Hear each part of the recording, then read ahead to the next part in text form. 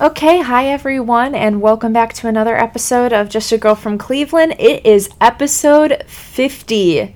So exciting. I can't believe I made it to 50. I read something one time, and I'm not sure if this is actually true, but most podcasts last on average 7 episodes before the person gives up and quits. So I am so proud and excited to have made it here to 50 episodes, doing this podcast on my own. I started it in the spring of 2019. It was, I had moved to a new city. I was, working a new job, and I wanted to find an outlet that I could talk about sports and pursue a passion of mine on the side when I was working this full-time job. And I'm excited that, over, almost 2 years and a couple months later, I'm still doing it. So that's super exciting. And I just encourage anyone who has an idea of something that they want to pursue on the side, like a podcast or something like that, to just start doing it. It's the hardest part is just starting. And if you're really passionate about it and really enjoy what you're doing, then it's going to be easy and it's always going to be a lot of fun. I've had a lot of fun with this, and thanks to everyone who listens. Keep sharing it with your friends, coworkers, family, anyone who's into Cleveland sports. I would love to have them on board listening. I'm definitely trying to do a better job myself of promoting the podcast on social media and opening it up to a wider audience. So definitely share, rate, review, all those great things. All right, so we're going to get into the topics today. Got kind of a mixed bucket of topics here, but I do want to start off with the schedule release because that happened, was that a week or so ago now? So exciting to have this, the NFL is crazy because people care so much about football, and I don't think any other league could have a full show on at night around the schedule release where people are breaking it down and analyzing it, and there's a lot of build up to it. It just shows how powerful football is and how much people really care about it. Because I was watching different coverage all night and looking at the different social media accounts for the teams and the funny stuff that they were putting out there, and I just don't think any other league could do it the way the NFL does because people love it. But we do have the Browns schedule now, and a couple of things I wanted to talk about with it. Obviously, week 1, we have Kansas City. It is not a primetime game, but I'm actually okay with that. I had mentioned this on social media recently, but I really, really love just either the 1 o'clock or 4 o'clock slot for a Browns game. I don't like primetime games. I don't want to be up late on a Sunday or a Monday night or even a Thursday night watching. Thursday I could handle a little more. It's the Sunday and Monday night that get a little rough. And it really just puts a dent into your week. I think 1 p.m. is the best for having a good time, drinking, all that good stuff. And so I'm kind of glad that game is not a primetime game. I believe it's a 4:25 game, I want to say. So I think that is a perfect scenario for us in week 1 because that is probably the toughest matchup we have all season. There is a lot of pressure on the Cleveland Browns right now to produce this season, and I think this week 1 game will manage expectations. If we win, it's great, we are on the right track, we're doing the right things. If we lose, then it's still okay because, it's the Kansas City Chiefs. They're one of the best teams in the league. They just were in the Super Bowl last year, so it's not the end of the world, and we don't have to, feel like all hope is lost if we aren't able to pull that game out. And just giving us a challenge week 1, I think it's important to face adversity throughout the season. So I am definitely okay with that as our week 1 matchup. The really weird thing that we have in our schedule this year are the back-to-back Ravens games. Now, they are separated with a bye week, but we do play our home and away against them, pretty much back-to-back. They play the Steelers in between when we have our bye week, the Ravens are facing the Steelers. It's an interesting timing to have those games.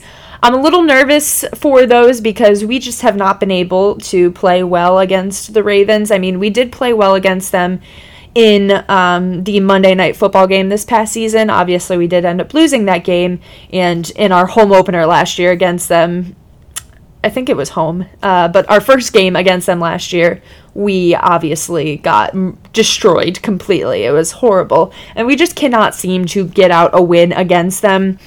So I would love to be able to beat them in at least one of the matchups against them this season, but it's very weird that we play them 2 weeks in a row on our schedule. I saw a crazy statistic about how that just has not happened like that before, or it's been a really long time since something like that has happened in a schedule. But overall, we have a pretty tough schedule. My prediction is somewhere around 13-4, which would be a good case scenario for us. But interestingly, our division has some of the overall toughest schedules in the entire league. The Steelers have the hardest schedule in the NFL this coming season, followed by the Ravens. Then the Bengals are sitting at the 5th toughest schedule, and we are sitting at 9. Our division is tough in itself because we had 3 teams who made the playoffs last year, and obviously the Bengals have made a lot of improvements this offseason. I think they're going to be a little bit better as long as Joe Burrow is able to stay healthy for them. But, that's pretty crazy to see all 4 of our teams in the top 10 hardest schedules this season. Obviously, we've got Kansas City on there. We've got Green Bay, who knows what's happening at this point? I know Aaron Rodgers has not been showing up to some of their summer stuff recently that just started up. So that'll be interesting to see if he ever shows up or if he's truly done there in Green Bay, because I think that will obviously affect how good they are as a team. But if he is there, that will definitely be a hard game for us, even though it's not till much later in the season. Pittsburgh matchups are always hard just because the rivalry is there.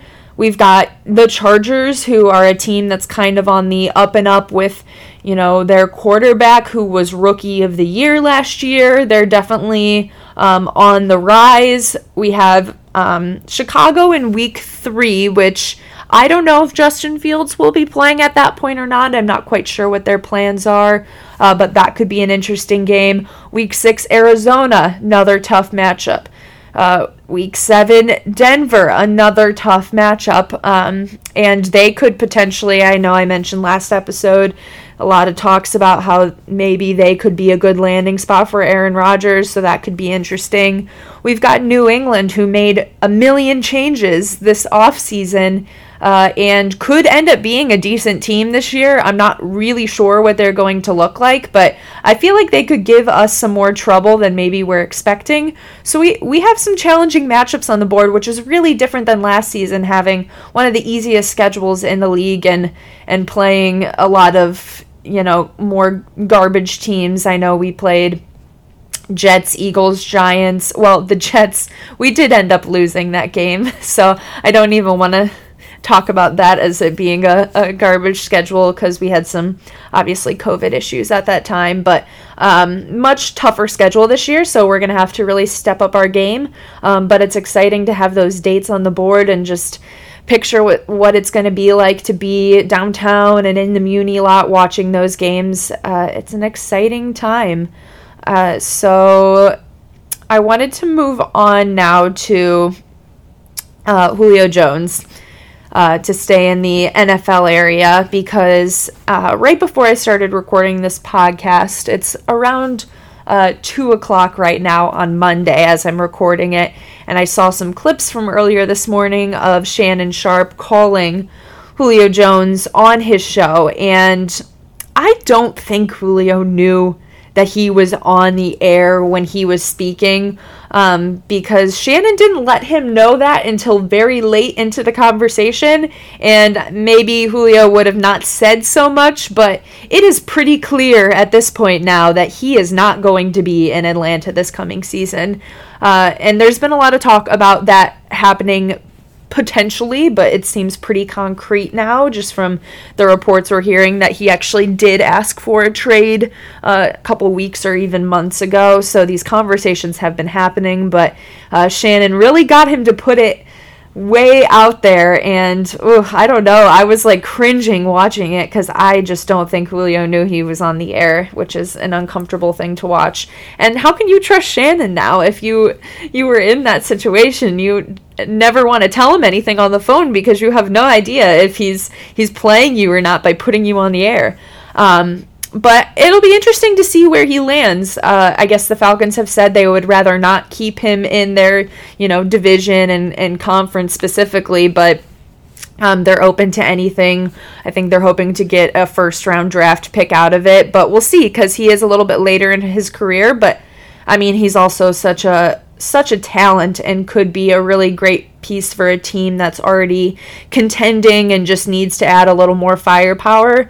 I know there's been some talk about potential trades that the Browns could make to get him, which could be interesting. I'm definitely not against it because Julio is, you can't deny that he's a great receiver, and I think this is an issue that I'm seeing with some Browns fans, and I think this is a recent issue we're having because we are so used to clearing house every single year, getting rid of everyone, getting new people, and this is really the first time that we've been able to build an attachment and a relationship with some of our players that have been with us for a couple of years, or even guys who started with us last season and were a part of that great season. We feel so attached to them, and we really do love them and love having them in Cleveland, but sometimes that clouds our judgment as fans, where we think we have the number one guy at every single position, which is just simply not true. We have a great team, and I'm very excited about our roster,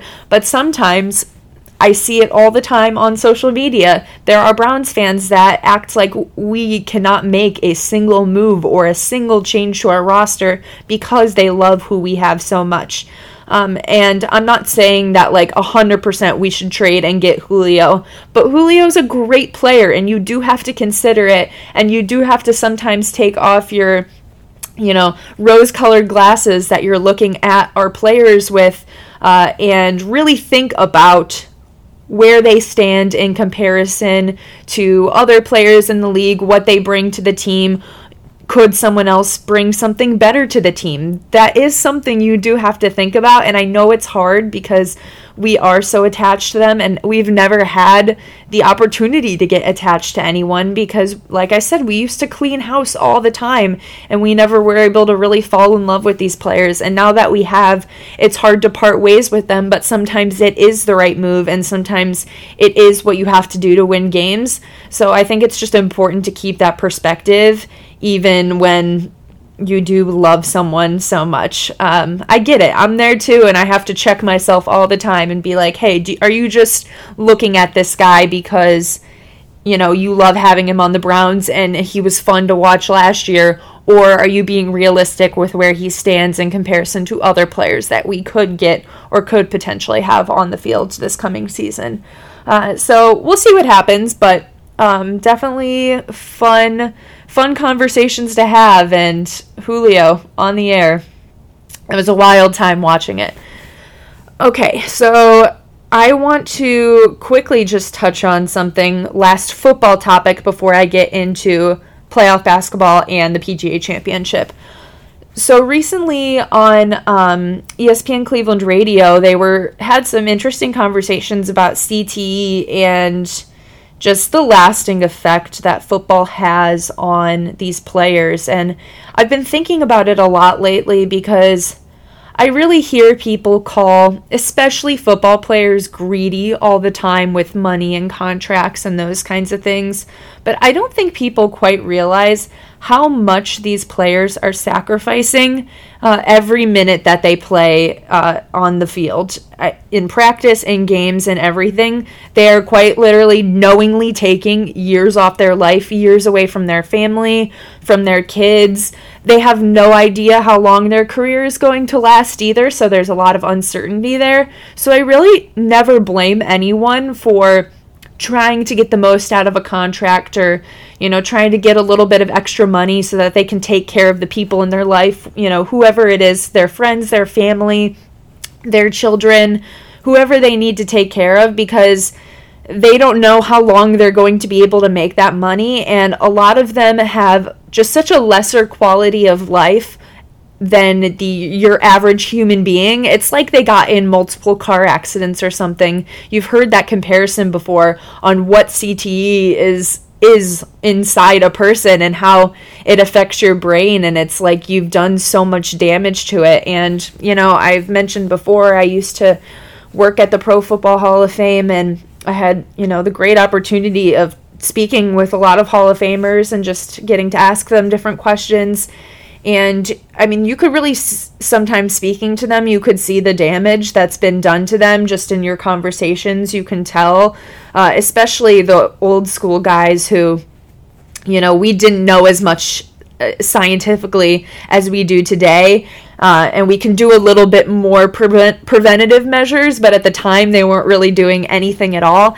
And you can see the damage that's been done to them, and it's really sad. And I talked to a lot of Hall of Famers who said they would never let their children play football, or they wouldn't let them play till much later in their lives, because taking all those unnecessary hits is not healthy, and it's not good for you, and it truly affects your life long term. So I think about them often in those conversations, especially when people talk about football players in the sense that they say they are greedy.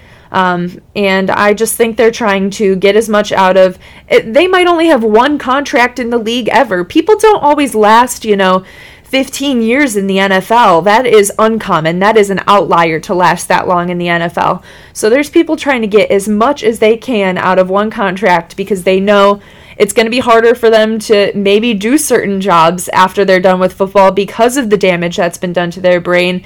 They know that their quality of life is going to be affected overall, and they want to take care of the people in their life while they can. So I blame no one for trying to take care of those people and do the best they can. So I just wanted to say that, because I've been thinking about that a lot recently, and just my experience with the Hall of Famers that I met. Okay, so now let's get into the PGA Championship. Phil winning. That was pretty crazy. So now he is the oldest person to ever win a major tournament. I think that was the fact. I could be wrong, but I'm pretty sure that's what the stat was there. But man, was it fun to watch him on those last couple holes, and the way people crowded around him. Honestly, it was giving me a lot of anxiety how close some of those fans were getting to him. Like, give the guy some space. How is he supposed to make these shots if you are, 1 inch away from him? Like, let him breathe. But it was fun to see that many people at a tournament. We're really starting to see sporting events overall filling back up. You've been seeing that in playoff basketball as well. A lot more fans. MLB games, seeing more fans as well. It's really exciting that we're getting to that place where you can feel the energy in, the arena or on the course again. It feels great. But fun watching Phil win that. It was kind of emotional just seeing him standing there at the end, and the way people reacted and followed him around on the course. It was fun to watch, and it just, I guess in the sentimental way, it shows that you should never give up on something that you love doing, even as you age and maybe people tell you your time has passed. It might not have, and he kept going and kept playing, and he was able to pull it out. But like I said, so fun watching the fans there. That just brought me a lot of joy in general, which then takes me into playoff basketball. Obviously, we're through the playing games now and into the first technical round of the playoffs now, and I still can't quite decide how I feel overall about the play-in games. I think most of them were not that entertaining, but the one that was obviously highly entertaining was the Lakers-Warriors play-in game. I think when the league was planning to have these play-in games, that's something that they were hoping would happen, would be a game like that, an exciting, close game that really came down to the wire. And, of course, LeBron drained a 34-foot three-pointer over Steph Curry to take a lead with, I don't even know how many seconds were left on the clock, but not too much. The shot clock was expiring. It was just such a great moment. And LeBron had not played a fantastic game leading up to that point. I think he's probably still feeling some effects of his ankle injury, but kind of just pushing through it. And he didn't look great, but he made it happen when it mattered most. And it was funny to hear Steph talk in the press conference after the game saying, I saw something just like this before 5 years ago, or back in 2016 when Kyrie hit that shot over him. So it always feels good to have, LeBron, or even though he's not on the Cavs anymore, still love him in my heart and soul, that he could do something like that to the Warriors. It just feels good and brings back good memories of the 2016 season and the championship run. But like I said, it was fun watching fans in some of these games too in the playoffs, and we'll see. The Lakers actually just lost their first game of their series against the Suns, even though they are actually projected to win the series over the Suns, being a 7 seed over a 2 seed. That's just very rare to have them projected to win, but it has a lot to do with the Lakers' injuries that they've dealt with, obviously, between LeBron and Anthony Davis. If you have them healthy on the court, that changes everything, even though they did not play that well in Game 1, so they're going to have to pick it up. But it's just exciting to have all these sports happening. I was really reflecting on about a year ago when we had nothing to watch. It was actually painful how little sports were around. I think a couple golf tournaments might have picked up in June or something, but there was not much to watch, and it was sad, and I missed it. And to be sitting there, especially yesterday, Sunday, just flipping through channels to make sure I was keeping up with everything happening, whether it was the PGA Championship or there was it wasn't a great Indians game. They ended up losing, but fun stuff was happening in the game when it was super close in the last inning before they had to go into extra innings. And then we had, like I said, playoff basketball and just lots of exciting things happening. So I'm still always most ready for football season. I want that to come back. I'm trying not to wish time away. But football is just the one thing that we always look forward to most. So I can't wait for it to come back. But that is all I have for you guys today. If you could please leave a review or a rating on Apple Podcasts, follow, subscribe, all that good stuff. I'd really appreciate it. It definitely always feels good to see people listening and interacting with it. So I appreciate all of you, and I will catch you on the next one.